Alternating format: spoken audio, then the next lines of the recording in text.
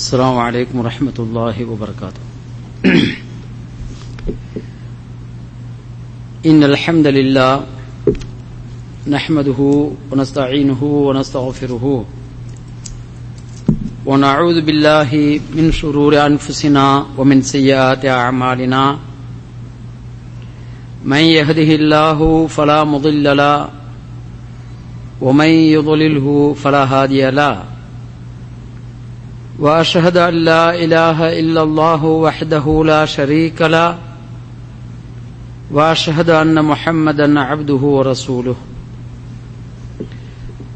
أما بعد فقد قال الله تعالى في القرآن العظيم: أعوذ بالله من الشيطان الرجيم. يا أيها الذين آمنوا اتقوا الله حق تقاته ولا تموتن إلا وأنتم مسلمون.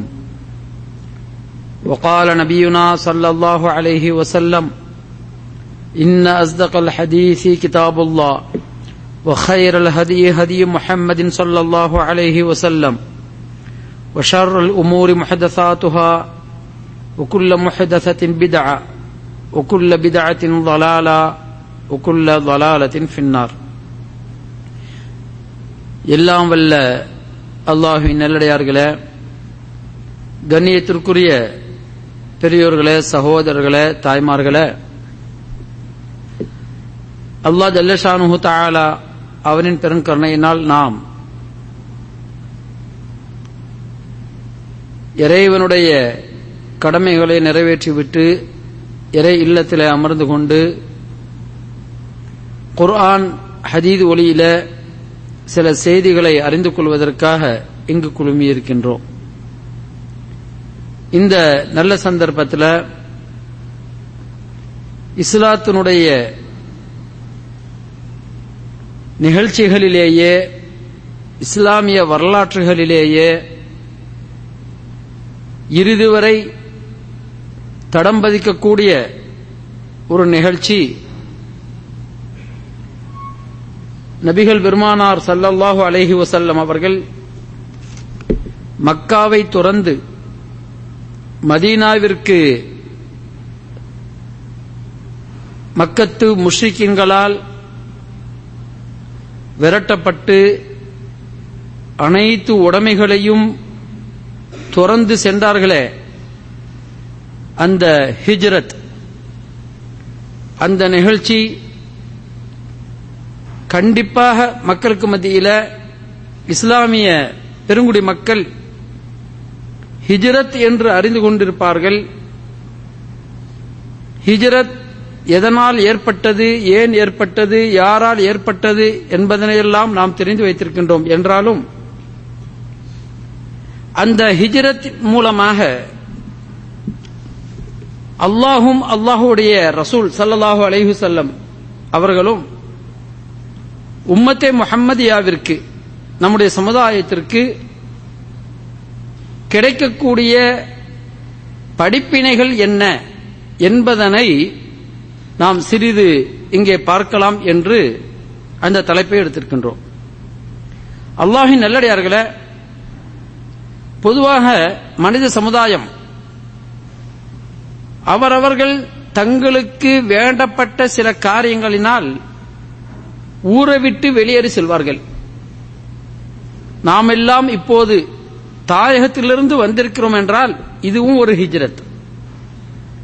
உணவை தேடி, வாழ்வாதாரத்தை தேடி, நம்முடைய வளத்தை பெருக்குவதற்காக நம்முடைய தாயகத்தை துறந்து வெளியே வந்திருக்கின்றோம்.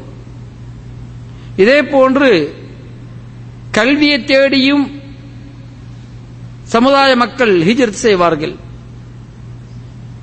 பிறந்தகத்திலிருந்து கல்வி கற்பதற்காக வெளியூர்களுக்கு செல்வார்கள், வெளி மாநிலம், வெளிநாடு, இப்படி செல்வதை நாம் பார்க்கிறோம். அல்லது இந்த ஹிஜ்ரத் என்று கூறப்படுகின்ற வகைகளில இன்னும் பற்பல செய்திகளை பார்க்க முடிகின்றது. அந்த ஊரையே வெறுத்து செல்லக்கூடியவர்கள் இருப்பார்கள், விரட்டவிடப்பட்டு செல்லக்கூடியவர்கள் இருப்பார்கள். ஆனால் நபிகள் பெருமானார் ஸல்லல்லாஹு அலைஹி வஸல்லம் அவர்கள் செய்த ஹிஜ்ரத் இருக்கிறதே, அது முக்கியமான ஒரு இடத்தை நமக்கு தருகிறது, ஒரு கல்வியை கற்றுத் தருகிறது. இன்னும் சொல்வதாக இருந்தால் ஹிஜ்ரத் என்பது இறுதி நபியாகிய முஹம்மது ஸல்லல்லாஹு அலைஹி வஸல்லம் அவர்களால் மட்டும்தான் நிகழ்த்தப்பட்டிருக்கிறது என்பதல்ல. மாறாக நபி அவர்களுக்கு முன் சென்ற அதிகமான பெரும்பாலான நபிமார்கள் தங்களுடைய இருப்பிடத்திலிருந்து வெளியேற்றப்பட்டிருக்கின்றார்கள். நபி நூஹ் அலைஹிஸ்ஸலாம், இப்ராஹிம், லூத், ஷுஐப், சாலிஹ், இப்படி இன்னபிற நபிமார்களும் தன்னுடைய தாயகத்திலிருந்து விரட்டப்பட்டு வெளியேறி சென்றிருக்கிறார்கள் என்பதனை நாம் திருமறை குர்ஆன் மூலமாக பார்க்கின்ற இந்த செய்தி, ஹிஜ்ரத் என்பது புதிதாக ஏற்பட்ட ஒன்றல்ல. நபிகள் ஸல்லல்லாஹு அலைஹி வஸல்லம் அவர்களுக்கு அல்லாஹ் ஜல்ல ஷானுஹு தஆலா ஒரு புதிய சட்டத்தையோ அல்லது புதிய ஒரு நிகழ்ச்சியை ஏற்படுத்தவில்லை. அல்லாஹ் ஜல்ல ஷானுஹு தஆலா அஅராஃப், சூரத்துல் அஅராஃப் 7வது அத்தியாயம் 88வது வசனத்திலே சொல்லி காட்டுகின்றான். காலல் மலஉல் லதீன இஸ்தக்பரு மின் கௌமிஹி, பெருமையடித்த அந்த கௌமுகள், அந்த கூட்டத்தார்கள் சொல்கின்றார்கள், லனுக்ரிஜன்னக யா ஷுஐப், ஷுஐபை உம்மை நம்முடைய ஊரிலிருந்து வெளியேற்றி விடுவோம் என்று அந்த ஷுஐப் அலைஹிஸ்ஸலாம் அவர்களுக்கு அந்த மக்கள் சொல்வதை பார்க்கிறோம். அல்லது அவுல தஊதுன்ன ஃபீ மில்லத்தினா, நீங்கள் எங்களுடைய மார்க்கத்தில் இருக்கணும், புதுசா அந்த இஸ்லாத்தம்லாம் சொல்லிட்டு இருக்க கூடாது. இதுதான் நபிமார்களுடைய ஹிஜ்ரத்தாக இருந்தது. பொருளை தேடி செல்லவில்லை, அல்லது கல்வியை தேடி வெளிநாடு செல்லவில்லை. ஹிஜ்ரத் என்கின்ற இந்த ஒரு விஷயம், அல்லது உயிருக்கு அஞ்சி பயந்து செல்லவில்லை, மார்க்கத்தை நிலைநிறுத்துவதற்காகத்தான் இந்த ஹிஜ்ரத் சென்றிருக்கின்றார்கள். நபி இப்ராஹிம் அவர்களை அவர்களுடைய தந்தை என்ன சொல்கின்றார்? யா இப்ராஹிம், இப்ராஹிம் என்று அழைத்தே கூறுகின்றார்கள். கால அராகிபுன் அன்த அன் ஆலிஹதி யா இப்ராஹிம், இப்ராஹிமே என்னுடைய இந்த சிலைகள், இந்த தெய்வங்கள், இவைகளெல்லாம் வெறுத்து ஒதுக்க சொல்கின்றாயா என்று அவரை எச்சரிக்கை செய்து கேட்கின்றார் இப்ராஹிம் அவர்களுடைய தந்தை இப்ராஹிம் அலைஹிஸ்ஸலாத்து வஸ்ஸலாம் அவர்களை பார்த்து. லஇல்லம் தன்தஹி லஅர்ஜுமன்னக வஹ்ஜுர்னி மலியா, நீ இந்த விஷயங்களை விடவில்லை என்றால் உன்னை கல்லால் அடித்து கொன்று விடுவோம், இல்லை என்றால் வஹ்ஜுர்னி மலியா, நீ எங்களை விட்டு ஹிஜ்ரத் செய்துவிடு, துறந்து விடு என்று நபி இப்ராஹிம் அலைஹிஸ்ஸலாத்து வஸ்ஸலாம் அவர்களை பார்த்து கூட ஹிஜ்ரத் கடமையாக்கப்பட்ட ஒன்றாக இருக்கிறது. நபி அவர்கள் ஹிஜ்ரத் செய்தார்கள், நபி இப்ராஹிம். இது மட்டுமல்லாமல் وقال الذين كفروا لرسلهم, அல்லாஹ் பொதுப்படையாக அனைத்து நபிமார்களையும் குறிப்பிட்டு சொல்கின்றான். இப்ராஹிம்ல 14வது அத்தியாயத்தில் 13வது வசனத்தில் இறைவன் கூறுகின்றான், லனுக்ரிஜன்னக்கும் மின் அர்தினா அவ் லதஊதுன்ன ஃபீ மில்லத்தினா. அந்த கௌமுகள் தங்களுடைய நபிமார்களுக்கு, இறை தூதர்களுக்கு சொல்கின்றார்கள், நீங்கள் எங்களை விட்டு சென்று விடுங்கள், இல்லை என்றால் உங்களை எல்லாம் நாங்கள் எங்களுடைய மார்க்கத்தில் நீங்கள் திரும்பவில்லை என்றால் உங்களை கொன்று விடுவோம், உங்களை அழித்து விடுவோம் என்றெல்லாம் மிரட்டுகின்றார்கள். இதுதான் ஹிஜ்ரத்தினுடைய வரலாறு. ஹிஜ்ரத் என்பது நபி ஸல்லல்லாஹு அலைஹி வஸல்லம் அவர்களுக்கு மட்டும் ஏற்பட்டதல்ல. கண்ணியத்திற்குரிய சகோதரர்களே, இந்த ஹிஜ்ரத்திற்குரிய நபி ஸல்லல்லாஹு அலைஹி வஸல்லம் அவர்களுடைய ஹிஜ்ரத்திற்குரிய காரணமும் புதிதாக ஏற்பட்டதல்ல. அதுவும் எல்லா நபிமார்களுக்கும் ஏற்படுத்தப்பட்ட அதே காரணம்தான் நபி ஸல்லல்லாஹு அலைஹி வஸல்லம் அவர்களுக்கும். சத்தியம் அசத்தியம் இந்த இரண்டுக்கும் மத்தியில எப்போதும் மோதல் இருந்தது, சண்டை சச்சரவுகள் இருந்தது. சத்தியத்தை பின்பற்றக்கூடிய சில மக்கள் வாழ்ந்தார்கள், அதனை எதிர்க்கக்கூடிய அசத்தியத்தில் இருந்தவர்களும் வாழ்ந்தார்கள். ஒவ்வொரு சமுதாயத்திலேயும் நபிமார்களுடைய சமுதாயத்தில் சத்தியம் அசத்தியம் இந்த இரண்டுக்கும் மத்தியில் இருக்கக்கூடிய அந்த பிரச்சனையின் காரணமாகத்தான் இந்த ஹிஜ்ரத் என்கின்ற வரலாறு சரித்திரம் படைக்கின்றது. அல்லாஹ் ஜல்லஷானஹு தஆலா சூரத்துல் ஹஜ் என்கின்ற 22வது அத்தியாயத்தில் 40வது வசனத்திலே சொல்லி காட்டுகின்றான். அல்லதீன அக்ரஜூ மின் தியாரிஹிம் பிகைரி ஹக்கின் இல்லா அன் யகூலு ரப்புனல்லாஹ். இந்த நபிமார்களை எல்லாம் அவர்களுடைய ஊர்களிலிருந்து வெளியேற்றியது என்ன காரணம் தெரியுமா? அவர்கள் அசத்தியத்தில் இருந்ததன் காரணமாகத்தான் வெளியேற்றுகின்றார்கள். பிகைரி ஹக். ஆனால் சத்தியத்தில் இருந்தவர்கள் காலு ரப்புனல்லாஹ், அந்த நபிமார்கள் அந்த இறை தூதர்கள் சொன்னார்கள், எங்களுடைய ரப் அல்லாஹ். அல்லாஹ் என்கின்ற அந்த ஏகத்துவம், அந்த தௌஹீத், அந்த ஏகத்துவத்தை நிலைநிறுத்துவதற்காக வேண்டி சத்தியத்திற்காக வேண்டி பாடுபட்டார்களே,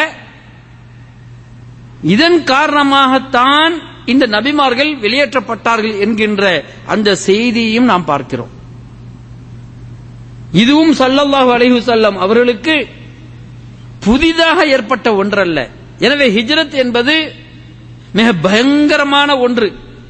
நபி ஸல்லல்லாஹு அலைஹி வஸல்லம் அவர்களுக்கு இதற்கு முன்னால் ஏற்படாத புதிதாக ஏற்பட்ட ஒன்றல்ல, சர்வசாதாரணமாக தெரிந்த ஒன்றுதான் ஸல்லல்லாஹு அலைஹி வஸல்லம் அவர்களுக்கு. ஏனென்றால் எப்போது நபியாக அருளப்பட்டார்களோ அந்த 40வது வயதிலேயே ஒருவர் சொன்னார்கள், வரக்கத் இப்னு நௌஃபல், நௌஃபலுடைய மகன் வரக்கா சொன்னார், அப்பதான் புதிதா நபி இக்ரா என்கின்ற அந்த வசனம் இறங்குகிறதே, அதனை எடுத்து ஹதீஜா ரலியல்லாஹு தஆலா அன்ஹா அவரிடத்தில் சொல்கின்றார்கள். அந்த ஹதீஜாவுடைய சகோதரர் அல்லது சிறிய தந்தை, இஸ்லாம் என்பது யாருக்கும் தெரியாது. அப்போது சொல்கின்றார்கள், இந்த சத்தியத்தை நீங்கள் உரைக்கின்ற போது மக்கள் எல்லாம் உங்களை மக்காவை விட்டு விரட்டுவார்கள், அப்போது நான் இளமையாக உங்களுக்கு உதவி செய்ய வேண்டுமே என்று அந்த வயோதிகர் சொன்னார். வரக்கா ரசூல் ஸல்லல்லாஹு அலைஹி வஸல்லம் அவர்கள் புரியாமல் இருக்கவில்லை. உடனே கேட்கின்றார்கள், என்னை இந்த மக்கள், என்னுடைய தாயத்து மக்கள், இந்த மக்கத்து வாசிகள், இந்த குறைஷிகள் மக்காவை விட்டு துரத்து விடுவார்களா? ரொம்ப ஆச்சரியமா கேட்கிறாங்க. ஏன்னா அந்த அளவுக்கு கோத்திரத்தில், குலத்தில், மொழியில, தேசத்தில் ஒன்றுபட்டு இருக்கக்கூடியவர்கள் இந்த மக்கத்து முஷ்ரிக்கீன்கள். அவர்கள் அந்த கோத்திரத்தில் பிறந்த என்னை விரட்டுவார்களா என்று கேட்கிற போது தான் வரக்கா சொல்கின்றார்கள், கண்டிப்பாக விரட்டுவார்கள். இதற்கு முன்னால் வந்திருந்த நபி மூசாவை விரட்டி இருக்கின்றார்கள் அவர் சொல்கின்றார் வரக்கா. ஹிஜ்ரத் என்பது ஸல்லல்லாஹு அலைஹி வஸல்லம் அவர்களுக்கு எப்போது நபித்துவம் என்கின்ற அந்த வகை இறங்குகிறதோ அப்போதே தெரியும் நான் இந்த ஊரை விட்டு விரட்டப்படுவேன் என. கண்ணியத்திற்குரிய சகோதரர்களே, அதனுடைய நிகழ்ச்சி என்ன? அல்லாஹ் ஜல்லஷானுஹு தஆலா எந்த ஒன்றையும் நிகழ்த்துவதற்கு காரண காரணிகளை ஏற்படுத்தித்தான் செய்வான். ஏதோ பிடித்தோம் அல்லது கவிழ்த்தோம் என்கின்ற அந்த வார்த்தை அல்ல, ஒவ்வொன்றுக்கும் ஒவ்வொரு படித்தரம். இவ்வாறு விரட்டுவதற்குரிய அந்த அசத்தியவாதிகள் எப்படியெல்லாம் விரட்டினார்கள் என்பதனை காணுகின்ற போது சூழ்ச்சி செய்வார்கள், சதி செய்வார்கள். அந்த சூழ்ச்சியின் அடிப்படையில் தான் நபிகள் நாயகம் ஸல்லல்லாஹு அலைஹி வஸல்லம் அவர்கள் மக்காவை துறந்து வெளியேறினார்கள். ஆனால் மக்ரு என்கின்ற அந்த சூழ்ச்சி இருக்கிறதே, லா யஹீகுல் மக்ரு இல்லா பிஅஹ்லிஹி. எந்த ஒரு சூழ்ச்சி செய்தாலும் சூழ்ச்சி செய்தவன் அந்த சூழ்ச்சியினாலேயே அவன் அழிவான். அந்த அசத்தியவாதிகள் சூழ்ச்சி செய்கின்றார்கள். அல்லாஹ் ஜல்லஷானுஹு தஆலா அறிவிக்கின்றான். இந்த சூழ்ச்சியெல்லாம் எதற்காக, என்ன சூழ்ச்சி செய்தார்கள் என்பதனை பிறகு பார்ப்போம். எதற்காக ஸல்லல்லாஹு அலைஹி வஸல்லம் அவர்களை விரட்டுகின்றார்கள்? நபி ஸல்லல்லாஹு அலைஹி வஸல்லம் அவர்களை யாருக்கும் பிடிக்காதா? அல்லது நபி ஸல்லல்லாஹு அலைஹி வஸல்லம் அவர்களை பொய்யர் என்று எவராவது மக்கத்து மக்கள் சொன்னார்களா? ஒன்றுமே கிடையாது. இன்னும் சொல்வதாக இருந்தால் அல்லாஹ் ஜல்ல ஷானஹு தஆலா நபி ஸல்லல்லாஹு அலைஹி வஸல்லம் அவர்களை சொல்லி காட்டுகின்றான். قد يعلم أنه لا يحزنك الذي يقولون فإنهم لا يكذبونك ولكن الظالمين بآيات الله يجحدون. அல்லாஹ்வுக்கு நன்கு தெரியும். இன்னும் அந்த மக்கள் அவர்கள் சொல்லக்கூடிய வார்த்தை உங்களை கவலை கொள்ள வைக்க வேண்டாம். எப்படிலாம் சொல்றான்? பொய்யன்னு சொல்றான், சூனியக்காரன் சொல்றான், மந்திரவாதின்னு சொல்றான், பைத்தியக்காரன் சொல்றான். இந்த வார்த்தைகள் ஒருபோதும் உங்களை கவலைக்குள்ளாக்க வேண்டாம். ஏன்னு தெரியுமா? فإنهم لا يكذبونك முஹம்மதே, நீங்கள் கவலைப்படாதீர்கள், உங்களை ஒருபோதும் அவர்கள் பொய்யனாக ஆக்கியதே கிடையாது. அந்த மக்கத்து முஷ்ரிக்கீன்கள் நபியை பொய்ப்படுத்தியதே கிடையாது. நம்ம வேண்டுமானால் ரசூலுல்லாஹி ஸல்லல்லாஹு அலைஹி வஸல்லம் அவர்களுடைய சொல்லை பொய்ப்படுத்துகின்றோம், ஏற்றுக்கொள்ளவில்லை. எத்தனையோ மக்கள் நபிகள் நாயகம் ஸல்லல்லாஹு அலைஹி வஸல்லம் அவர்களுடைய அந்த செய்திகளை ஹதீதுகளை மறுக்கின்றார்கள். மறுப்பது என்பது என்ன? அபூஜஹல் எதனை மறுக்கின்றானோ அதே போன்றுதானே மறுக்கின்றார்கள். இதுதான் பொய். ஆனால் அந்த அபூஜஹல் போன்றவர்கள் எல்லாம் நபி ஸல்லல்லாஹு அலைஹி வஸல்லம் அவர்களை பொய்ப்படுத்தியதில்லை, சஹாபாக்களை பொய்ப்படுத்தியதில்லை, தலைக்கு மேல் வைத்து புகழ்ந்தவர்கள். குர்ஆன் இறங்குகின்ற போதே, இஸ்லாத்தை போதிக்கின்ற போதே இந்த அபூஜஹல் இரகசியமாக நபி ஸல்லல்லாஹு அலைஹி வஸல்லம் அவர்களுடைய வீட்டிற்கு சென்று நபி அவர்கள் ஓதக்கூடிய இந்த திருமறை வசனங்களை கேட்டுக்கொண்டிருப்பான். இவனுக்கு தெரியாமல் இன்னொருவர் அஹ்னஸ் அவர் கேட்டுக்கொண்டிருப்பார். இருவரும் தற்செயலாக சந்திப்பார்கள். நீ எங்க வந்த, நான் எங்க வந்தா என்று.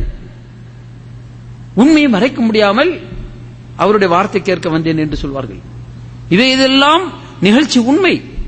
அல்லாஹ் சொல்லுகிறான், ஃபஇன்னஹும் லா யுகذிபூனக், உம்மை பொய்ப்படுத்தவில்லை நபியே, வலாக்கின் அல்லாஹி பிஆயாத்தில்லாஹி யஜ்ஹதூன், அல்லாஹ்வுடைய அந்த வசனங்களை பொய்ப்படுத்துகின்றார்கள். முஹம்மது என்கின்ற அந்த உச்சியிலிருந்து உள்ளங்கால் வரை இருக்கக்கூடிய அந்த உடலையோ அவர்களுடைய குணத்தையோ அவர்கள் பொய்ப்படுத்தியதே கிடையாது என அல்லாஹ் ஜல்ல ஷானஹு தஆலா சொல்லி காட்டுகின்றான். அந்த சத்தியத்தை உரைக்கின்றார்களே, உண்மையை உடைத்து சொல்கின்றார்களே, இதனைத்தான் அந்த அபூஜஹல் மறுக்கின்றான். எனவே இந்த மார்க்கத்தை விட்டு வெளியேறு, நம்முடைய மார்க்கத்திற்கு, நம்முடைய ஆபாக்களுடைய மார்க்கத்திற்கு வந்துவிடு. எல்லா நபிமார்களுக்கு சொன்ன வார்த்தை அன்த அஊதலி மில்லத்தினா, நம்முடைய மார்க்கத்திற்கு திரும்பிவிடு என்று சொன்னார்களே, அந்த வார்த்தையை தான் அபூஜஹல் சொன்னான், அந்த வார்த்தையை தான் உத்பா சொன்னான், ஷைபா சொன்னான், எல்லாரும் சொன்னார்கள். எனவே ரசூலுல்லாஹி ஸல்லல்லாஹு அலைஹி வஸல்லம் அவர்கள் அந்த சத்தியத்திலிருந்து, இறைவனுடைய அந்த மார்க்கத்திலிருந்து ஒருபோதும் நான் பின்வாங்க மாட்டேன் என்று எத்தனையோ பொருளாசைக்கும் அதே போன்று பெண்ணாசைக்கும் மண்ணாசைக்கும் ஆசையூட்டுகின்ற போது ஸல்லல்லாஹு அலைஹி வஸல்லம் அவர்கள் ஒருபோதும் மார்க்கத்திலிருந்து பின்வாங்கவில்லை. கண்ணியத்திற்குரிய சகோதரர்களே, எனவேதான் இவரை நாம் என்ன செய்யலாம் என அவர்களுக்கு மத்தியில ஒரு சின்ன ஒரு மஷூரா வைக்கின்றார்கள், ரகசிய கூட்டத்தை ஏற்படுத்துகின்றார்கள். அந்த கூட்டத்தில் பலர், அந்த குறைஷி தலைவர்கள் கூடி ஒரு உறுதிமொழி எடுக்கின்றார்கள். அல்லாஹ் ஜல்ல ஷானஹு தஆலா அதனை சூரத்துல் அன்ஃபால் என்கின்ற 8வது அத்தியாயத்தில் 30வது வசனத்திலே சொல்லி காட்டுகின்றான். வைத் யம்குரு பிகல் லதீன கஃபரு லியுஸ்பிதூக அவ் யக்துலூக அவ் யுக்ரிஜூக் வயம்குரூன வயம்குருல்லாஹ் வல்லாஹு கைருல் மாக்கிரீன். நபியே முஹம்மதே, உங்களை சூழ்ச்சியினால் கட்டி போடலாம் என்று எண்ணுகின்றார்கள். மக்காவில் ஒரு இடத்துல கட்டி போட்டு வச்சிருவோம், யாருக்கும் தெரியாம ஒரு அறையில சிறைப்பிடிச்சு வைப்போம் என்று சொல்லுகின்றார்கள். அல்லது உங்களை கொலை பண்ணி விடுவோம் அப்படி முடிவு பண்றாங்க. ஊரை விட்டு நாடு கடத்திடுவோம். இப்படி 3 திட்டங்கள் தீட்டி அதிலே அபூஜஹல் அவன் கூறுகின்றான், முஹம்மதை கொலை செய்து விடும், அதோடு க்ளோஸ், மார்க்கத்தை க்ளோஸ் பண்ணிடுவோம். ஏன்னா எங்க இருந்தாலும் அவருடைய சகாக்கள் நம்மளை மிஞ்சி விடுவார்கள். அந்த அளவுக்கு உறுதியான நம்பிக்கை கொண்டவர்கள் சஹாபா பெருமக்கள். இப்போது சஹாபாக்களை பற்றி சில அவதூறான வார்த்தைகளை பேசுகின்றார்கள். அப்படி அல்ல. அபூஜஹல் போன்றவர்கள் கூட நபி அவர்களுடைய சஹாபாக்களை எந்த அளவுக்கு நம்பி இருந்தார்கள் தெரியுமா? முஹம்மதை நீங்கள் உயிரோடு விட்டால் எந்த மூலையில் இருந்தாலும் காப்பாற்றி அவருடைய மார்க்கத்தை நிலைநிறுத்தி விடுவார்கள். எனவே கொலை செய்து விடுவோம் என்று சூழ்ச்சி செய்கின்றான் அபூஜஹல். அதற்கு எல்லோரும் யோகித்து முடிவு செய்து ஒவ்வொரு குறைஷி கோத்திரத்திலிருந்து ஒவ்வொரு கூட்டங்களிலிருந்து ஒரு தலைவர் அவரை கொலை பண்ணுவதற்கு. ஏனென்றால் ஒரு சமுதாயம் கொலை செய்தால் அடுத்த சமுதாயங்கள் எல்லோரும் கேள்வி கேட்பார்கள், இவன் தான் முகமதை கொண்டான் அப்படின்னு. அதனால நம்ம எல்லோருமே என்ன செய்வோம், நபி அவருடைய வீட்டை முற்றுகையிட்டு ஆளுக்கு ஒரு வாளை வச்சு அவர் எப்போது காலையிலே வெளியேறி வருவாரோ அப்போது கொண்டு விடுவோம் என்று தீர்மானம் செய்கின்ற போது அல்லாஹ் ஜல்ல ஷானுஹு தஆலா அதனை வெளிப்படுத்துகின்றான். கண்ணியத்திற்குரிய சகோதரர்களே, இந்த செய்தி, இந்த வசனம் இறங்கியதுமே நபிகள் நாயகம் ஸல்லல்லாஹு அலைஹி வஸல்லம் அவர்கள் நேராக அபூபக்கர் சித்திக் ரலியல்லாஹு தஆலா அன்ஹு அவர்களுடைய வீட்டிற்கு சென்று இந்த நடப்பை சொல்கின்றார்கள். இறைவனுடைய வசனம் வந்திருக்கிறது, நாம் ஹிஜ்ரத் செய்ய வேண்டும் என்று ஸல்லல்லாஹு அலைஹி வஸல்லம் அவர்கள் கடுமையான உஷ்ணமான நேரத்தில் நடு உச்சியிலே அவருடைய வீட்டு கதவை தட்டி செல்கின்றார்கள். அப்போது அபூபக்கர் ஆச்சரியப்படுகின்றார், இந்த நேரத்தில் யாரும் வரமாட்டாங்களே, ஏன் இப்படி வந்திருக்கிறீங்க? அந்த பதப்பதைப்போடு கேட்க ஸல்லல்லாஹு அலைஹி வஸல்லம் சொல்கின்றார்கள், அபூஜஹல் போன்றவர்கள் நம்முடைய கதையை முடிக்கிறதுக்கு தீர்மானம் செய்திருக்கிறாங்க, நம்ம இப்போ புறப்படக்கூடிய இந்த ஊரை விட்டு வெளியேறக்கூடிய நேரம் வந்துவிட்டது என ஸல்லல்லாஹு அலைஹி வஸல்லம் சொல்கின்றார்கள். அன்பே உருவான உண்மையான உயரிய அந்த நண்பர் ஸல்லல்லாஹு அலைஹி வஸல்லம் அவர்களுக்கு ஆறுதல் சொல்கின்றார்கள், நாம் செல்வோம், எப்போது செல்ல வேண்டும், உடனேயா என்று பல கேள்விகளை வைக்கின்றார்கள். நீங்கள் என்று சொன்னீர்களோ, எப்படி சொன்னாங்க தெரியுமா?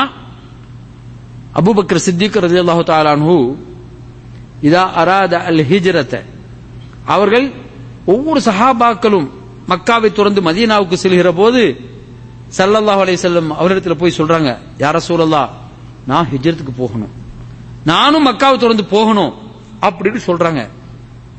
ரசூல் ஸல்லல்லாஹு அலைஹி சொல்கின்றார்கள், லா தஅஜல், அவசரப்படாத, லஅல்லல்லாஹ யஜஅலுக சாஹிபா, அல்லாஹ் உங்களுக்கு ஒரு நண்பரை ஏற்படுத்துவான். அபூபக்கர் அவர்களை பார்த்து சொல்கின்றார்கள், உங்களுக்கு ஒரு சாஹிப், ஒரு சுஹபத், ஒரு நண்பரை ஏற்படுத்துவான் என்று சொல்கின்றார்கள். நண்பனுடைய அந்த வார்த்தையை உண்மையிலேயே உண்மையான நண்பனாக இருந்தால் தன் நண்பன் என்ன சொல்கின்றான், எதற்காக சொல்கிறான் என்பதனை அப்படியே புரிந்து கொள்வான். அந்த அடிப்படையில் உடனே அபூபக்கர் சித்திக் ரலியல்லாஹு தஆலா அன்ஹு அவர்கள் உணர்ந்தார்கள், நான் நபி அவர்களோடு தான் ஹிஜ்ரத் செல்வேன் என்பதனை ஸல்லல்லாஹு அலைஹி வஸல்லம் சொல்கின்றார்கள். அந்த இடத்துல சொல்லி காட்டுகின்றார்கள், யா ரசூலல்லாஹ், அன்று நீங்கள் சொன்னீர்கள், அன்று முதலே நான் 2 ஒட்டகம் வாங்கி வைத்திருக்கிறேன், நாம் மக்காவை துறந்து மதீனா செல்வதற்காக வேண்டி. உண்மையான நட்புக்கு இதுதான் அடையாளம். கண்ணியத்திற்குரிய சகோதரர்களே, அந்த ஒட்டகத்தை வாங்கி வைத்து 4 மாதங்கள் தீனியும் சேர்த்து வாங்கி வைத்திருக்கிறார்கள். எப்போது அழைப்பார்கள் தெரியாது, அதுவரை நாம் அதற்கு உணவையும் ஊட்டுகின்றார்கள். எங்கே செல்வோம் என்று கூட தெரியாது அபூபக்கர் சித்திக் ரலியல்லாஹு தஆலா அவர்களுக்கு. நபிகள் நாயகம் ஸல்லல்லாஹு அலைஹி வஸல்லம் சொல்கின்றார்கள், அடுத்து அந்த பயணங்கள் தொடர்கிறது. இந்த இடத்துல நமக்கு கிடைக்கக்கூடிய படிப்பினை என்ன, விளங்கக்கூடிய செய்தி என்ன? எங்கெல்லாம் சத்தியம் கூறப்படுகின்றதோ அங்கு அசத்தியம் தலை தூக்கும். அந்த அசத்தியம் கருத்து மோதலோடு இருக்காது.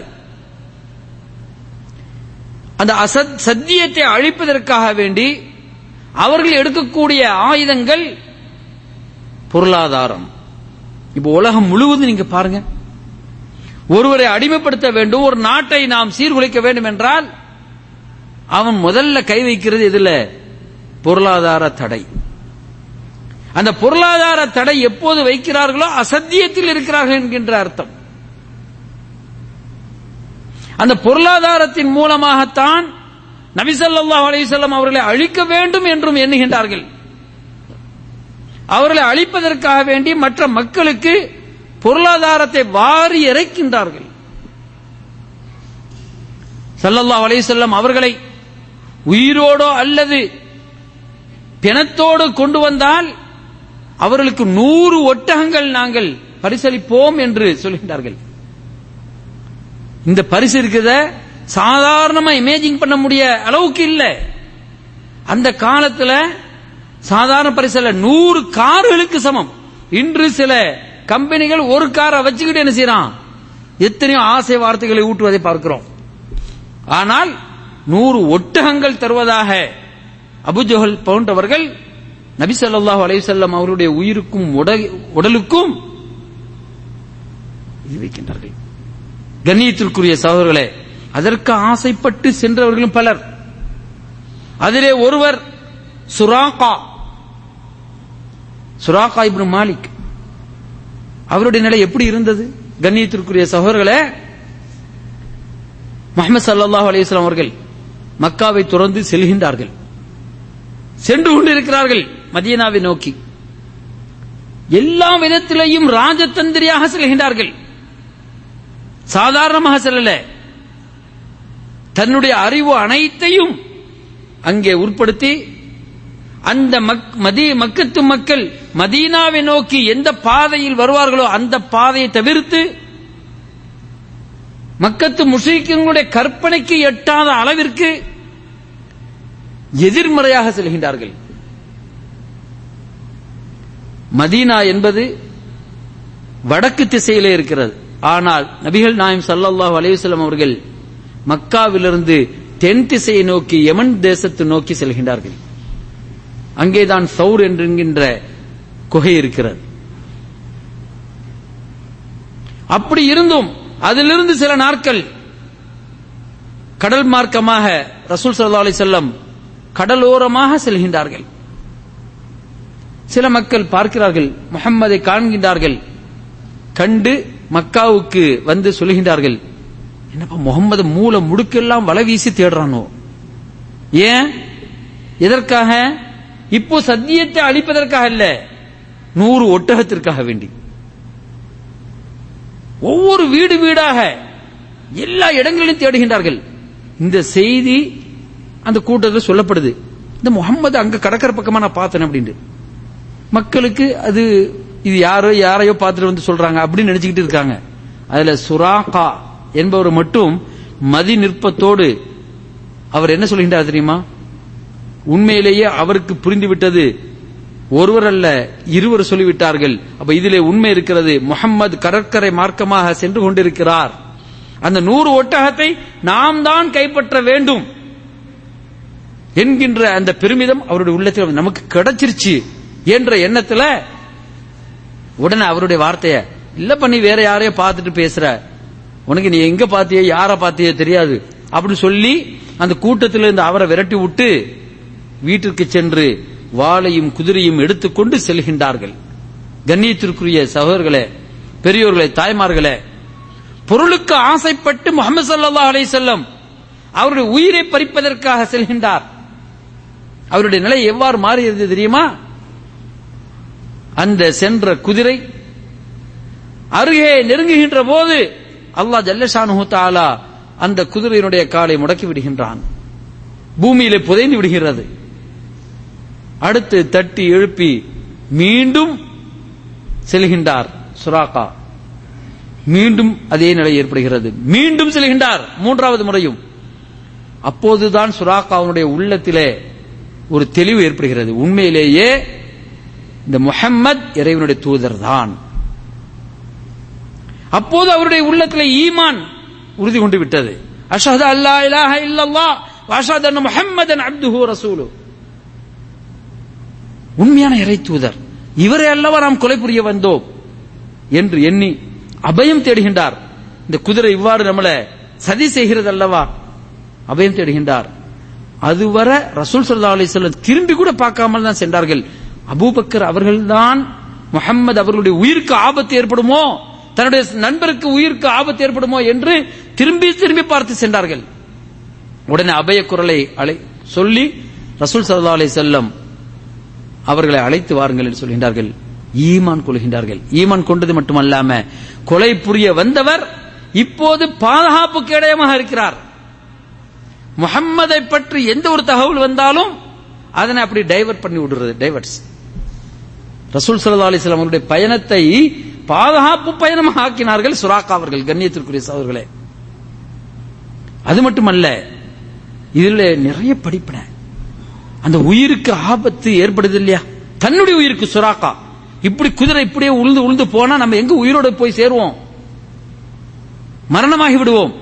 எனவே தன்னுடைய உயிருக்கு ஒரு ஆபத்து ஏற்படுகின்ற போது உடனே ஸல்லல்லாஹு அலைஹி வஸல்லம் அவருடைய ஈமான் கொண்டு நான் உங்களுக்கு பாதுகாப்பாக செல்கிறேன், இதிலிருந்து என்னை காப்பாற்றுங்கள் என்று சொல்கின்ற போது ரசூல் ஸல்லல்லாஹு அலைஹி வஸல்லம் ஒரு வார்த்தை சொல்கின்றார்கள். சுராக்கா, நீங்கள் இஸ்லாத்தை ஏற்றிருக்கிறீர்கள். இப்போது நான் ஒன்று சொல்கின்றேன். கிஸ்ரா என்கின்ற பாரசீகத்தினுடைய ஈராக்கில் இருக்கக்கூடிய பாரசீக மன்னர்கள் அவர்களுடைய அரண்மனையில் இருக்கக்கூடிய அஸ்வார் காப்புகள், தங்க காப்புகள், இவைகள் உங்களுக்கு சொந்தம் என்று நான் எழுதி தருகிறேன் என நபி ஸல்லல்லாஹு அலைஹி வஸல்லம் அவர்கள் ஆமிர் இப்னு ஃபுஹைரா என்கின்ற சஹாபியை வைத்து அந்த இடத்தில் வைத்து எழுதி கொடுக்கின்றார்கள்.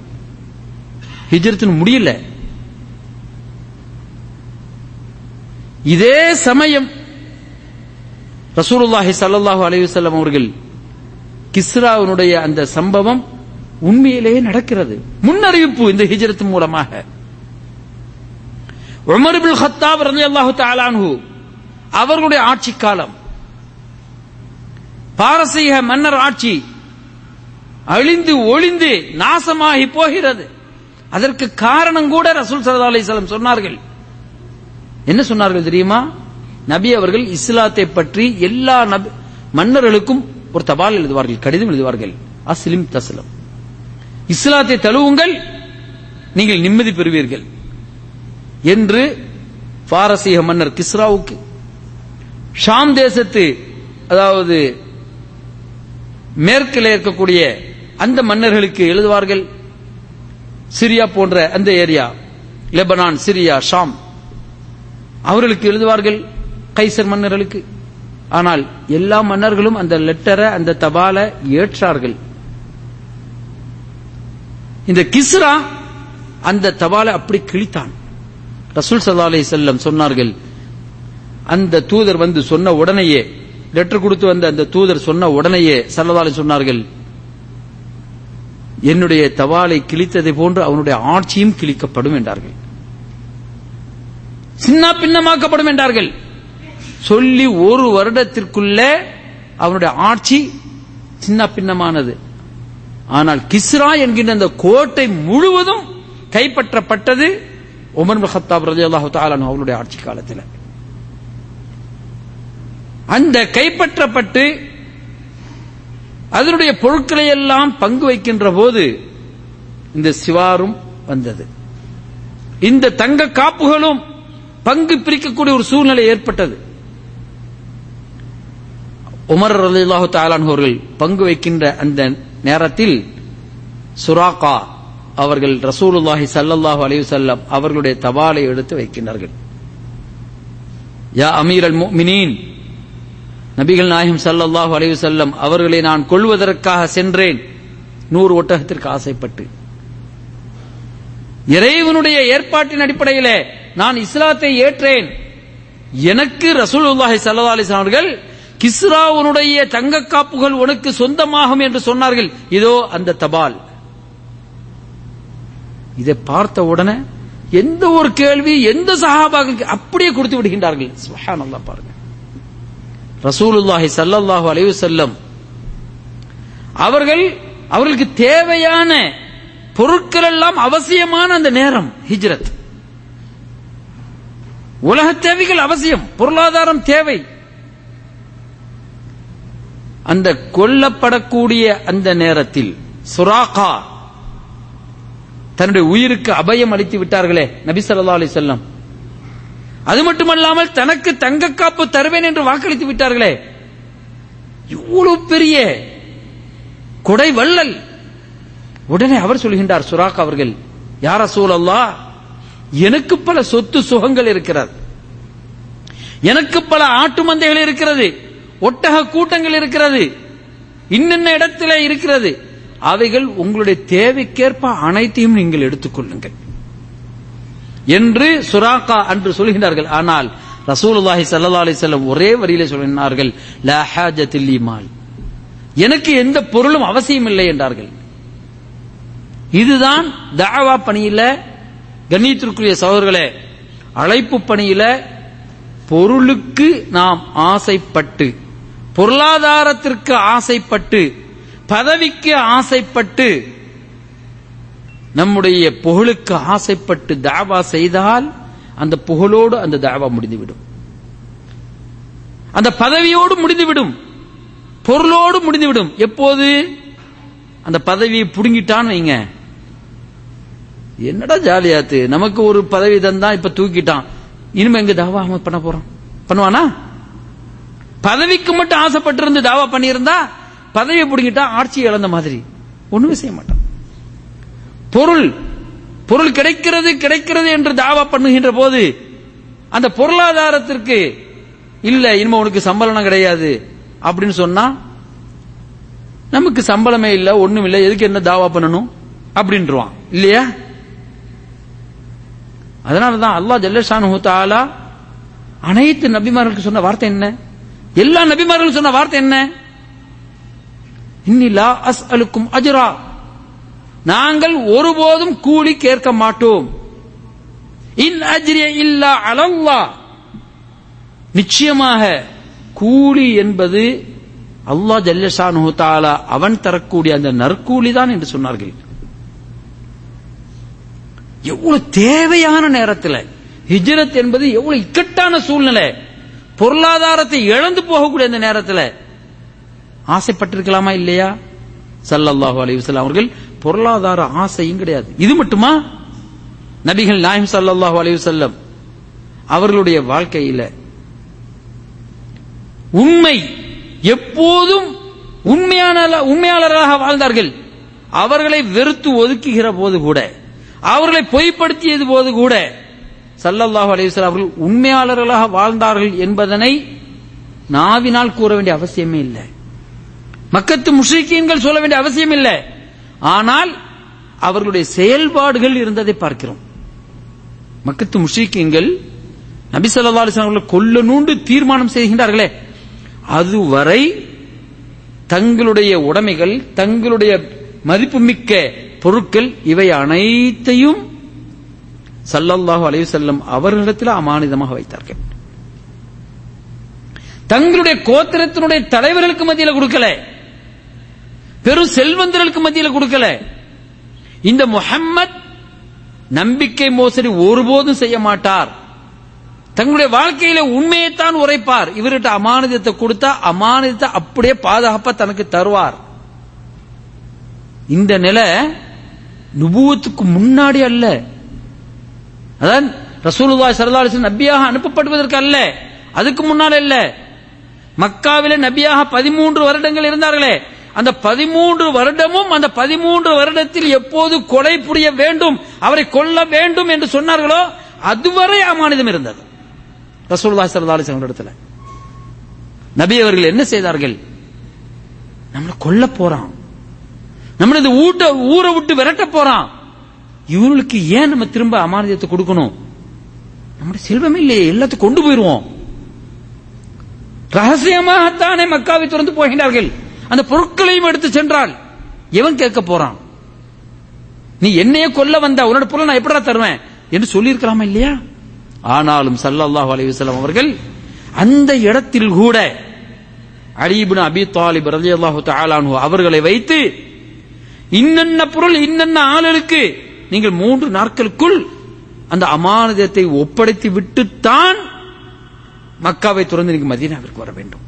சுப்ஹானல்லாஹ், பாருங்க, பொருளுக்கு ஆசைப்பட்டார்களா? இது ஒவ்வொருவர்களும் தாவா பணியில் இருக்கக்கூடிய நம்ம நினைக்கிறோம் ஆல்ம்சாமார்களுக்கு தான் இந்த கருத்து என்று நினைக்காதீர்கள். ஒவ்வொருவர்களும் தாவா பணியில ஈடுபட வேண்டும் அல்லவா? ஒவ்வொரு முஸ்லிமும் பல்லிக அன்னி உலவ் ஆயா, ஒரு விஷயத்தை ஒரு செய்தியாக இருந்தாலும் அவை இஸ்லாத்தினுடைய செய்திகளாக இருந்தால் அதனை எத்தி வையுங்கள் என்று சொன்னார்கள். முஃமின்கள் அனைவர்களும் தாயியாக்கள், அழைப்பு பணி செய்யக்கூடியவர்கள் இல்லையா? அப்படியானால் இந்த பொருளாதார விஷயத்தில் நமக்கும் கடமை இருக்கிறது என்பதனை உணர வேண்டும். சகோதரர்களே, எத்தனை பேர் இருக்கிறோம்? நம்மளுடைய நிலை கொஞ்சம் பாருங்களேன். நம்மளை கொல்ல வரக்கூடியவன் அல்ல, நம்ம இடத்துல கொஞ்சம் எக்குத்தக்கா பேசிட்டான்னு வைங்களேன், அவன்கிட்ட பொருள் நம்மகிட்ட இருந்தா என்ன நினைப்போம்? இவனுக்கு கொடுக்கவே கூடாது, இந்த ராஸ்கலுக்கு என்ன செய்யணும்? அலைய விடணும் நினைப்போமா இல்லையா? ஆனால் இஸ்லாம் அத்தில் அமானா, அமானிதத்தை பேண வேண்டும், அமானிதத்தை ஒப்படைத்து விடு அஹ்லஹு, அந்த அமானிதம் உடையவர்களிடத்தில் அமானிதத்தை ஒப்படைத்து விட வேண்டும். சகோதரர்களே, இதுதான் நம்முடைய ஹிஜ்ரத்தினுடைய படிப்பினைகளில் மிக முக்கியமான ஒன்று. கண்ணியத்திற்குரிய சகோதரர்களே, அது மட்டுமல்ல, ரசூலுல்லாஹி ஸல்லல்லாஹு அலைஹி வஸல்லம் அவர்கள் ஹிஜ்ரத்தில் முஸ்லிம் அல்லாத ஒரு முஷ்ரிக் அவரை கூட உதவிக்கு வைத்திருக்கின்றார்கள். பிரயாணத்தில், ஹிஜ்ரத்தினுடைய பயணத்தில் அப்துல்லா இப்னு அல் அரீகத், அப்துல்லா இப்னு அரீகத் என்கின்ற ஒருவரை தன்னுடைய வழிகாட்டியாக வைத்திருக்கின்றார்கள் பாதைக்கு. ஏனென்றால் நேரான பாதையிலே மக்காவுக்கு வளமையாக மக்காவிலிருந்து மதீனாவிற்கு செல்வார்களே, அந்த பாதை அல்ல, ஒரு புதிய பாதையை தேர்ந்தெடுத்து நுட்பமாக செல்லக்கூடிய ஒரு பாதையை அறிந்த அப்துல்லா இப்னு அரீகத் என்பவரை தனக்கு உதவிகரமாக வைத்தார்கள் ஸல்லல்லாஹு அலைஹி வஸல்லம் அவர்கள். அந்த அடிப்படையில் முஸ்லிம் அல்லாதவர்களை நம்பிக்கையுரியவர்களாக, நல்ல குணம் உள்ளவராக, ரகசியங்களை எல்லாம் பாதுகாப்பவராக இருந்தால் நாமும் சில விஷயங்களிலே அவரை உபயோகப்படுத்துவதில் தவறல்ல என்பது இந்த ஹிஜ்ரத்தினுடைய பாடத்திலிருந்து நாம் தெரிந்து வைத்திருக்கின்றோம். கண்ணியத்திற்குரிய சகோதரர்களே, இது மட்டுமல்லாமல் நபிகள் நாயகம் ஸல்லல்லாஹு அலைஹி வஸல்லம் அவர்கள் ஒரு சமுதாயத்தினுடைய தலைவராக இருக்கிறார்கள் இல்லையா? அந்த தலைவருக்குரிய தகுதி இந்த ஹிஜ்ரத்திலே நான் பார்க்க முடிகின்றது.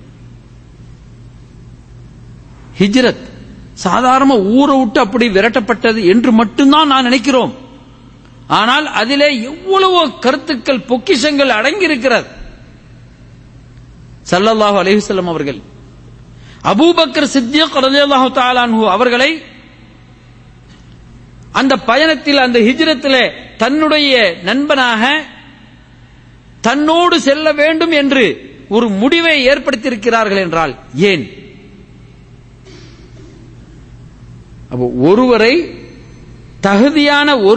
தகுதியான பதவிக்கு தேர்ந்தெடுக்க வேண்டும் என்பது தான் நபிகள் நாயகம் ஸல்லல்லாஹு அலைஹி வஸல்லம் அவர்களுடைய தலைமைத்துவத்தினுடைய தனித்துவம். இவரை இதற்காக உபயோகப்படுத்த வேண்டும். அலி இப்னு அபீ தாலிப் ரலியல்லாஹு தஆலா அன்ஹு அவர்களை, மிகப்பெரிய ஒரு வீரர், ஒரு இளைஞர், அவரை தன்னுடைய படுக்கையில தன்னுடைய போர்வையை போர்த்தி வைத்து விட்டு அந்த வீட்டை விட்டு சென்றார்கள் இல்லையா? அதற்கு தகுதி அலிதான். அவர்கள் தெரிந்து வைத்தார்கள். அபூபக்கர் அவர்களை பயணத்திலே கொண்டு செல்ல வேண்டும், இதனால் இவன் முடிப்பான் என்று ஆராய்ந்து அவன் கண் விடல் வேண்டும் என்று தமிழிலே சொல்லுவோமே, அதனை அவன் கண் விடல் என்று சொல்வார்கள். ஒரு தலைமைத்துவத்தினுடைய பண்பு எப்படி இருக்க வேண்டும்? இந்த ஆளை இப்படி உபயோகப்படுத்தினா இந்த காரியம் வெற்றிகரமாக முடியும் என்பதனை முன்பே அறியக்கூடிய ஒரு நுண்ணறிவு இருக்க வேண்டும். அதுதான் நபிகள் நாயகம் ஸல்லல்லாஹு அலைஹி வஸல்லம் அவர்களிடத்தில் இருந்தது. கண்ணியத்திற்குரிய சகோதரர்களே, அபூபக்கர் சித்திக் ரலியல்லாஹு தஆலா அன்ஹு அவர்களை தேர்ந்தெடுத்தார்களே, ஏன் தெரியுமா? 2 ஒட்டகத்தை மட்டும் வாங்கி வைக்கவில்லை, அந்த பயணம் முழுவதும் எப்படி இருந்தார்கள்.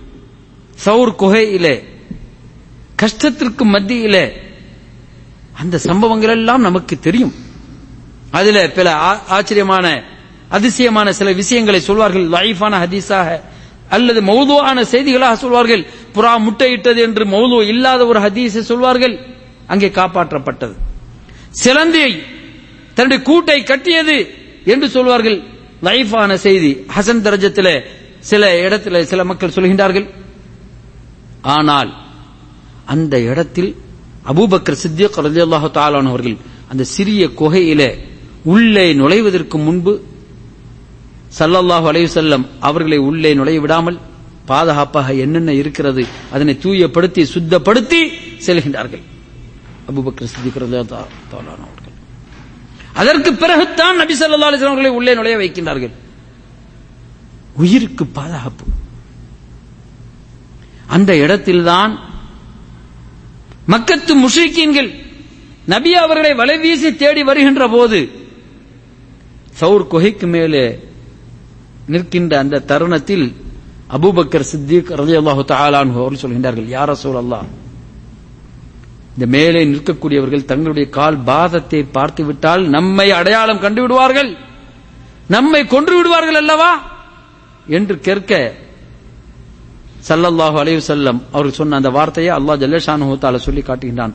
இல்லா தன்சுருஹு ஃபகத் நஸரஹுல்லாஹு இத அக்ரஜஹுல் லதீன கஃபரு ثاني اثنين إذ هما في الغار إذ يقول لصاحبه لا تحزن إن الله معنا. அபூபக்கர் சொல்கின்றார்கள், நம்ம இருவர் என்று சொன்னார்கள், நம்ம இருவர் தான் இருக்கிறோம். அப்போது நபிகள் ஸல்லல்லாஹு அலைஹி சொன்னார்கள், இல்லை, மூன்றாவதாக நம்மோடு ரப்புல் ஆலமீன் அல்லாஹ்வுடைய உதவி இருக்கிறது. லா தஹ்சன், அபூபக்கரே கவலை கொள்ளாதீர்கள் என்று சொன்னார்கள் அல்லவா. இந்த இடத்துல உயிருக்கு அஞ்சியா சொன்னார்கள்? இல்லை, தன்னுடைய உயிருக்கு அஞ்சி அல்ல. தன்னுடைய உயிர் கொல்லப்பட்டால் நான் ஒரு தனி மனிதன் மரணிப்பேன். ஆனால் அந்த மக்கத்து முஷ்ரிக்கீன்கள் அவர்களுடைய குறிக்கோள் முஹம்மது ஸல்லல்லாஹு அலைஹி வஸல்லம் அவர்கள் அல்லவா. எனவே உங்களுடைய உயிருக்கு ஆபத்து ஏற்பட்டு விடுமே என்கின்ற எண்ணத்தில்தான் சொன்னேன் என்பதற்கு எத்தனையோ சான்றுகள். ஆரம்பத்தில் அந்த குகையை தூய்மைப்படுத்தியது தன்னுடைய உயிருக்காக அல்ல, ஸல்லல்லாஹு அலைஹி வஸல்லம் அவர்களுடைய உயிருக்காக. அந்த பயணத்தில் முன்னும் பின்னும் நடக்கின்றார்கள். சில நேரம் ரசூலுல்லாஹ்வோட முன்னால போய் வருவாங்க அந்த ஒட்டகத்தில், சில நேரம் அப்படி பின்வாங்கி வருவார்கள் அபூபக்கர் சித்திக் ரலியல்லாஹு தஆலா அன்ஹு. அப்ப நபி ஸல்லல்லாஹு அலைஹி வஸல்லம் அவர்கள் பார்க்கிறார்கள், யா அபூபக்கர், என்ன திடீரென்று முன்னால போறீங்க, சில நேரத்தில் வந்து பின்னால வாரீங்க, ஏன்னா மொத்தம் 7 நாட்கள் பயணம் அல்லவா. சில நாட்கள் முன்னால போவாரு, சில நாட்கள் பின்னால போவார், அல்லது சில மணி நேரம் முன்னால போவார், சில மணி நேரம் பின்னால போவார். அப்ப தன்னுடைய நண்பர் இடத்துல கேட்கின்றார்கள். அதற்கு அபூபக்கர் சொல்லக்கூடிய பதில் பாருங்க, யா ரசூலல்லாஹ், நான் பின்னால் உங்களுக்கு பின்னால் வருகிறேன் என்றால் நான் நினைத்து பார்ப்பேன், உங்களை பின்தொடரக்கூடிய மக்கள் பின்தொடர்ந்து வருகின்றார்களோ பின்னால் இருந்து வருகிறார்களோ என்று நினைப்பேன். அப்போது பின்னால வந்துருவேன். பின்னால வந்து யாரும் உங்களை வந்து என்ன செஞ்சிடக்கூடாது, கொன்று விடக்கூடாது. அதனால பின்னால் இருந்து முதல்ல என்ன செய்வேன், என்னுடைய உயிர் அல்லது நான் அவர்களுடன் போராடுவேன். அப்போது நான் பின்னாலேயே வருவேன். சில இடங்கள் வரும், அந்த இடங்களிலே பதுங்கு குழி என்று சொல்வார்களே, கொரில்லா படை என்று சொல்வார்களே, மறைந்திருந்து தாக்குவது என்று சொல்வார்களே, அது போன்று யாராவது முன்னால் உங்களை கொன்றுவிடக் கூடாதே, முன் சென்று பதுங்கு குழியிலிருந்து ஓடி வந்து உங்களை கொல்லக்கூடாது என்பதற்காக வேண்டி நான் முன்னால் செல்வேன். அதனை நினைக்கின்ற போது முன்னால் சென்று பாதுகாப்பாக செல்வேன் என நபிகள் நாயகம் ஸல்லல்லாஹு அலைஹி வஸல்லம் அவர்களிடத்திலே சொன்னார்கள் என்றால் தன்னுடைய உயிருக்கு அஞ்சி அல்ல, நபிகள் நாயகம் ஸல்லல்லாஹு தஆலா அவர்களுடைய உயிருக்கு அஞ்சி. கண்ணியத்திற்குரிய சகோதரர்களே, இதுதான் தலைமைத்துவத்தினுடைய மிகப்பெரிய பொறுப்பு.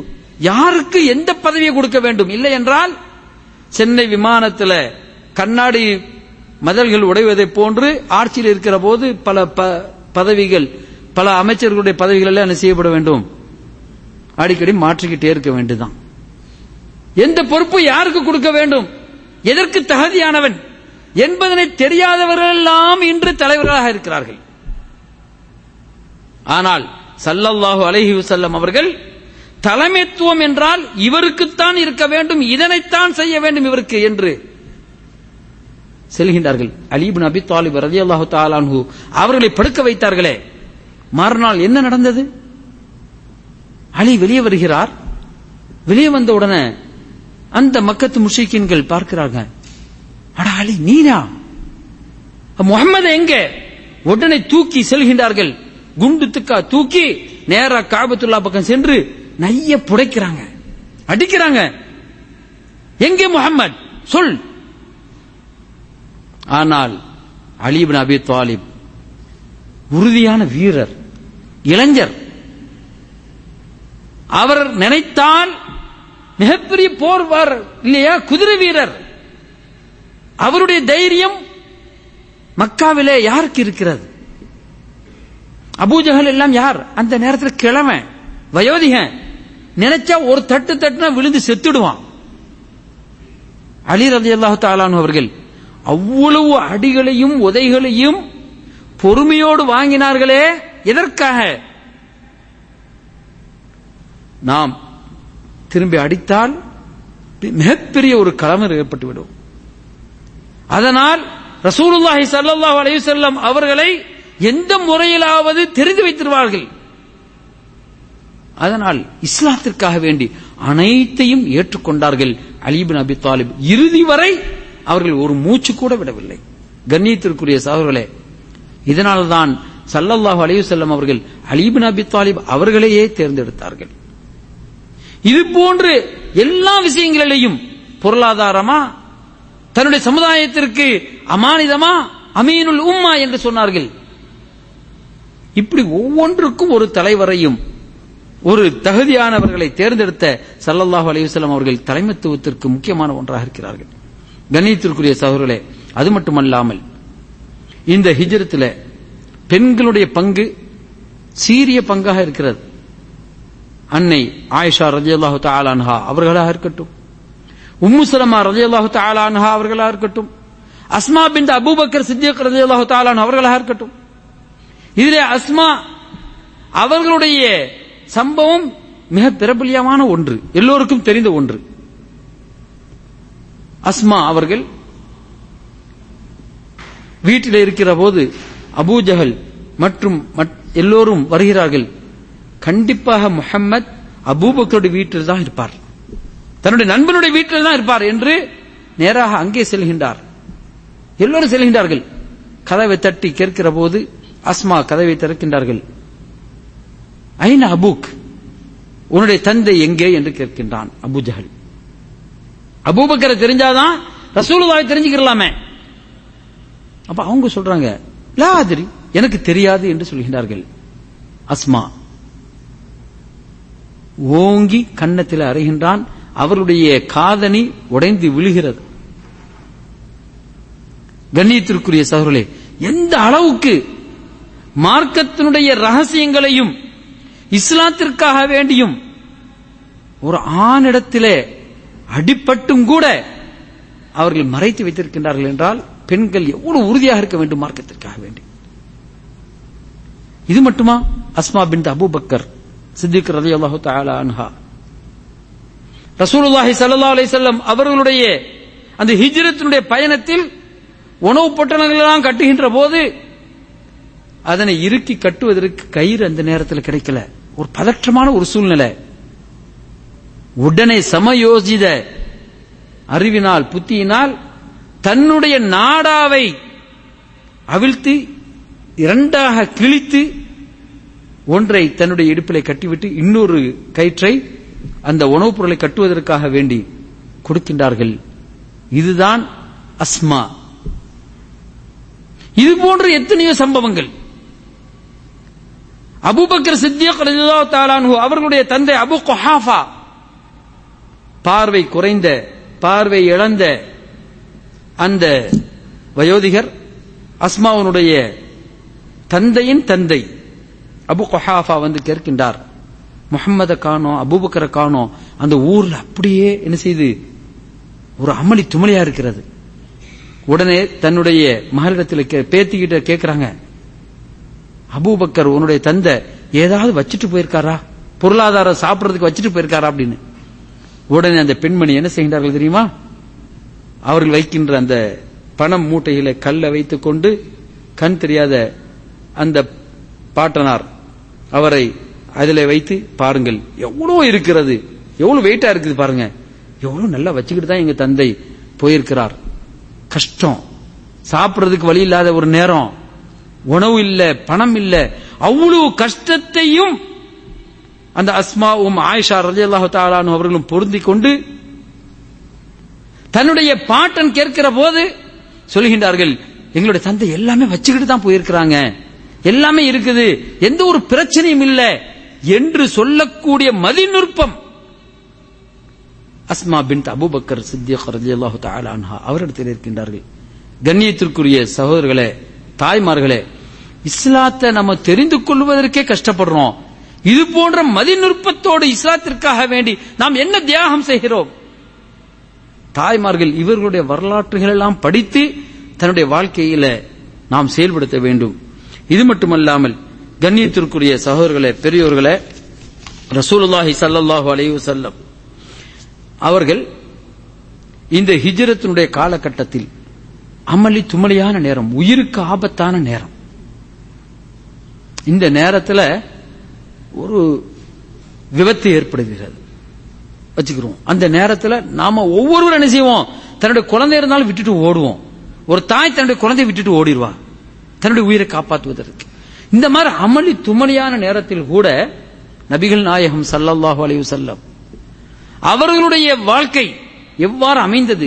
தாவா பணியில எந்த நேரத்திலையும் அந்த தாவா என்கின்ற அந்த ராஜபாட்டையிலிருந்து வெளியேறியதே கிடையாது. நபி யூசுப் அலைஹிஸ்ஸலாத்து வஸ்ஸலாம் அவர்கள் ஜெயிலிலே சிறையிலே அடைபட்டுகின்ற அந்த நேரத்தில் தாவா பணியிலே மூழ்கின்றார்கள் அல்லவா? நபிமார்களுடைய வாழ்க்கை அப்படிதான். எவ்வளவு பெரிய கஷ்டங்கள் ஏற்பட்டாலும் சரி, தனக்கு உயிருக்கு பாதுகாப்பு இல்லை என்றாலும் சரி, அல்லாஹ் சொல்லி காட்டுகிறான். சூரா யூசுப் 12வது அத்தியாயத்தில் 37வது வசனத்திலிருந்து 40 வசனம் வரை 3-4 வசனங்கள். قال لا يأتيكما طعام ترزقانه إلا نبأتكما بتأويله قبل أن يأتيكما ذلكما مما علمني ربي إني تركت ملة قوم لا يؤمنون بالله وهم بالآخرة هم كافرون واتبعت ملة آبائي إبراهيم وإسحاق ويعقوب ما كان لنا أن نشرك بالله من شيء. அந்த சிறை ஜெயிலில் இருக்கும்போது கூட எங்களுடைய முன்னோர்கள் நபிமார்கள் மா கான லனா அன் நுஷ்ரிக பில்லாஹி மின் ஷை, எந்த ஒரு இணை வைப்பும் அவர்கள் செய்தது கிடையாது. ஆனால் நீங்கள் சொல்லுகின்றார்கள், நபி யூசுப் அலைஹிஸ்ஸலாம், அர்பாபுன் கைருன், பல தெய்வங்கள் இருப்பது நன்மையா, அமில்லாஹுல் வாஹிதுல் கஹார், அல்லது ஒரே இறைவன் ரப்புல் ஆலமீன் அல்லாஹ் அவனை வணங்குவது மட்டும் கைரானதா? மா தஅபுதூன மின் தூனிஹி இல்லா அஸ்மாஅன் சம்மைதுமூஹா அன்தும் வஆபாஉக்கும் மா அன்ஸலல்லாஹு பிஹி மின் சுல்தான் இனல் ஹுக்மு இல்லா லில்லாஹ் அமர அல்லா தஅபுது இல்லா இய்யாஹ். ரப்புல் ஆலமீன் அவனை மட்டும்தான் வணங்க வேண்டும் என்று ஏவி இருக்கின்றான். அந்த ஜெயிலில் இருக்கும்போது, சிறைச்சாலையில் இருக்கும்போது கூட, உயிருக்கு ஆபத்தாக இருக்கும்போது கூட அந்த தாவா பணியில் இருந்தார்களே, அதே போன்றுதான் நபிகள் நாயகம் ஸல்லல்லாஹு அலைஹி வஸல்லம் அவர்கள் இந்த ஹிஜ்ரத்திலே சுராகா உயிரை கொல்வதற்காக வருகின்றார்கள். அதே போன்று புரைதா இப்னு அல் ஹுசைன் அஸ்லமி, அஸ்லம் என்ற கூட்டத்தாருடைய தலைவர் புரைதா, அவர்கள் 70 பேரோடு வருகிறார். பயணக்கூட்டமாக செல்கின்றார்கள். நபி ஸல்லல்லாஹு அலைஹி வஸல்லம் அவர்கள் எல்லாம் அழைத்து அழைப்பு பணி செய்கின்றார்கள். எங்கே? மதீனாவிற்கு சென்ற பிறகு அல்ல, அல்லது மக்காவில் வைத்து அல்ல, உயிருக்கு அஞ்சி பயந்து பாதைகளை எல்லாம் மாற்றி கஷ்டத்தோடு கரடு முரடான பாதையை தேர்ந்தெடுத்து செல்கின்றார்களே, அந்த நேரத்தில் ஸல்லல்லாஹு அலைஹி வஸல்லம் அவர்கள் தஅவா பணியை விடவே இல்லை. புரைதா இஸ்லாத்தை தழுவுகின்றார். அவரோடு சேர்ந்து அந்த 70 பேரும் இஸ்லாத்தை தழுவுகின்றார்கள். சுப்ஹானல்லாஹ், பாருங்க. நம்முடைய மக்கள், தஅவா பணியில் இருக்கக்கூடிய மக்கள், கொஞ்சம் ஒரு பயம், அரசாங்கத்திலிருந்து ஒரு எச்சரிக்கை ஏதாவது வந்துட்டா நம்ம வாயை அப்படி பொத்திட்டு உட்கார்ந்துரும். நமக்கு எதுக்கு வம்பு? நம்ம ஏதாவது முயற்சி பண்ணா நம்முடைய குடும்பத்தில் இருந்து நீங்களாம் போகாதீங்க சொல்லுவாங்களா இல்லையா? நீங்க போய் ஏதோ ஆயிடுச்சுன்னு சொன்னா குடும்பத்தை யார் பார்ப்பா? ஆனால் எல்லா நபிமார்களும் சொன்ன வார்த்தை என்ன? மாலனா அல்லா நதவக்கல அலல்லாஹ்.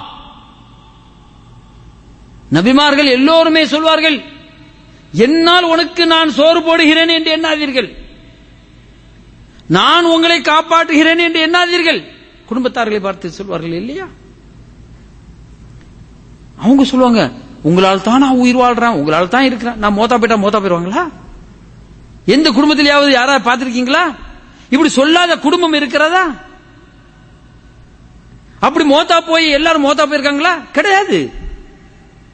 வார்த்தைக்கு வார்த்தை ஈமானை இழக்கக்கூடிய வார்த்தை அல்ல, ஈமானை இழக்கக்கூடிய வார்த்தையை அந்த மக்கள் சொல்கின்றார்கள். கண்ணியத்திற்குரிய சகோதரர்களே, ஆனால் நபிமார்கள் எல்லோருமே சொன்ன வார்த்தை என்ன? மாலனா அல்லா நதவக்கல அலல்லாஹ் வகத் ஹதானா சுபுலனா வலன் நஸ்பிரன்ன அலா மா ஆதைத்துமூனா வஅலல்லாஹி ஃபல்யதவக்கலில் முஃமினூன். அல்லாஹ்வின் மீது முழுமையான தவக்குல், இதனைத்தான் நபிகள் நாயகம் ஸல்லல்லாஹு அலைஹி வஸல்லம் அவர்கள் இந்த ஹிஜ்ரத் பயணத்திலே அவர்கள் செய்தார்கள். கண்ணியத்திற்குரிய சகோதரர்களே, ஒரே ஒரு செய்தியை கூறி நான் எனது உரைக்கு முற்றுப்புள்ளி வைக்கின்றேன். எந்த செய்தி தெரியுமா? இந்த ஹிஜ்ரத் என்கின்ற அந்த பயணம் ஏதோ ரசூலுல்லாஹி ஸல்லல்லாஹு அலைஹி வஸல்லம் அவங்களை கஷ்டப்படுத்தி அவங்களை சிரமப்படுத்தி மக்காவிலிருந்து மதீனாவுக்கு கொண்டு போகணும் அப்படின்னு அல்லாஹ்வுக்கு என்ன ஒரு ஆசையா? தன்னுடைய ஹபீப், இறைவனுடைய மிகப்பெரிய ஒரு நேசர், ஹைருல் பஷர், அவன் நினைச்சா இஸ்ரா ஒரு மிஅராஜ்னு சொல்லுவோம் இல்லையா? அந்த இஸ்ரா ஒரு மிஅராஜுக்கு எப்படி போனாங்க ரசூலுல்லாஹி ஸல்லல்லாஹு அலைஹி வஸல்லம்? அதுவும் ஒரு பயணம், இதைவிட பெரும் பயணம், மிக தூரமான பயணம் இல்லையா? அந்த பயணத்திற்காக வேண்டி புராக் என்கின்ற வாகனத்தை அல்லாஹ் ஜிப்ரீல் மூலமாக அனுப்பி வைத்தானே. ஒரு புராக்க மக்கால வச்சுட்டு சட்டுன்னு என்னமோ ஒரு ரயில் சொல்றோம் இல்லையா, இங்க ஏறினா அங்கதான் இறங்குறது, அந்த மாதிரி ஒரு சில வினாடியில மதீனாவில் என்ன செஞ்சுக்கலாம்? அனுப்பியிருக்கலாமா இல்லையா தன்னோட ஹபீப? கண்ணியத்திற்குரிய சகோதரர்களே, அந்த மேராஜுடைய பயணத்தையும் ஹிஜ்ரத்துடைய பயணத்தையும் நீங்க பாருங்க. மேராஜுடைய பயணத்துல புராக் என்கின்ற வாகனம் அவசியமா? உயிருக்கு ஆபத்தா அல்லது ஏதாவது தேவையா? ஒண்ணுமே இல்ல. ரசூலுல்லாஹ்வுடைய உயிருக்கு யாருமே பணயம் வைக்கல, யாரும் பிணத்துக வைக்கல. அங்க புராக், ஆனா இங்க கஷ்டப்பட்டு செல்கின்றார்கள். ஏன்? இங்கு தேவை இருக்கிறது. அல்லாஹ்வுக்கு தெரியாதா? இந்த ஹிஜ்ரத் என்கின்ற அந்த பயணத்தின் வாயிலாக நம்முடைய சமுதாயத்திற்கு, உம்மத்தே முஹம்மதியாவிற்கு இந்த பயணத்தின் மூலமாக நீங்கள் படிப்பினைகள் பெறுங்கள். அதுதான் காரணம். இஸ்ரா மிஅராஜிலேயும் முஅஜிசாத் இருந்தது, இங்கேயும் அற்புதங்கள் நிகழ்ந்தது. ரசூலுல்லாஹி ஸல்லல்லாஹு அலைஹி வஸல்லம் அவருடைய பயணத்தில் சில அற்புதங்களை பார்த்தோம் இல்லையா? சுராகா அவருடைய குதிரை இழுக்கப்பட்டது, அது ஒரு அற்புதம். உம்மு மஅபத் ஒரு பெண்மணி, ரசூலுல்லாஹி ஸல்லல்லாஹு அலைஹி வஸல்லம் அவர்களுக்கு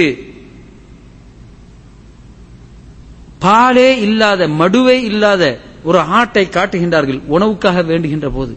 பாலை கிடையாது, குட்டி போட்டு முடிஞ்சு போச்சு. ஆனால் அல்லாஹ் ஜல்லஷானஹு தஆலா அற்புதத்தை அங்கே நிகழ்த்தினானே.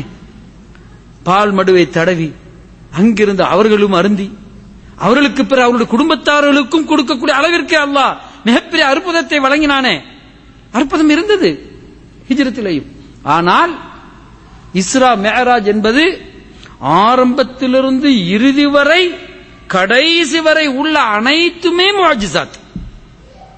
இஸ்ராவுல் மிஅராஜ் இருக்குதே, மக்காவிலிருந்து சென்றார்களே பைத்துல் முகத்தஸ், அது அற்புதம். பைத்துல் முகத்தஸிலிருந்து 7 வானத்திற்கு சென்றார்களே, அது அற்புதம். அங்கே காட்சிகளை கண்டார்களே, அது அற்புதம். அங்கிருந்து திரும்பி வந்தது அற்புதம். எல்லாமே முஅஜிசாத். ஆனால் ஹிஜ்ரத் முஅஜிசாத் அல்ல.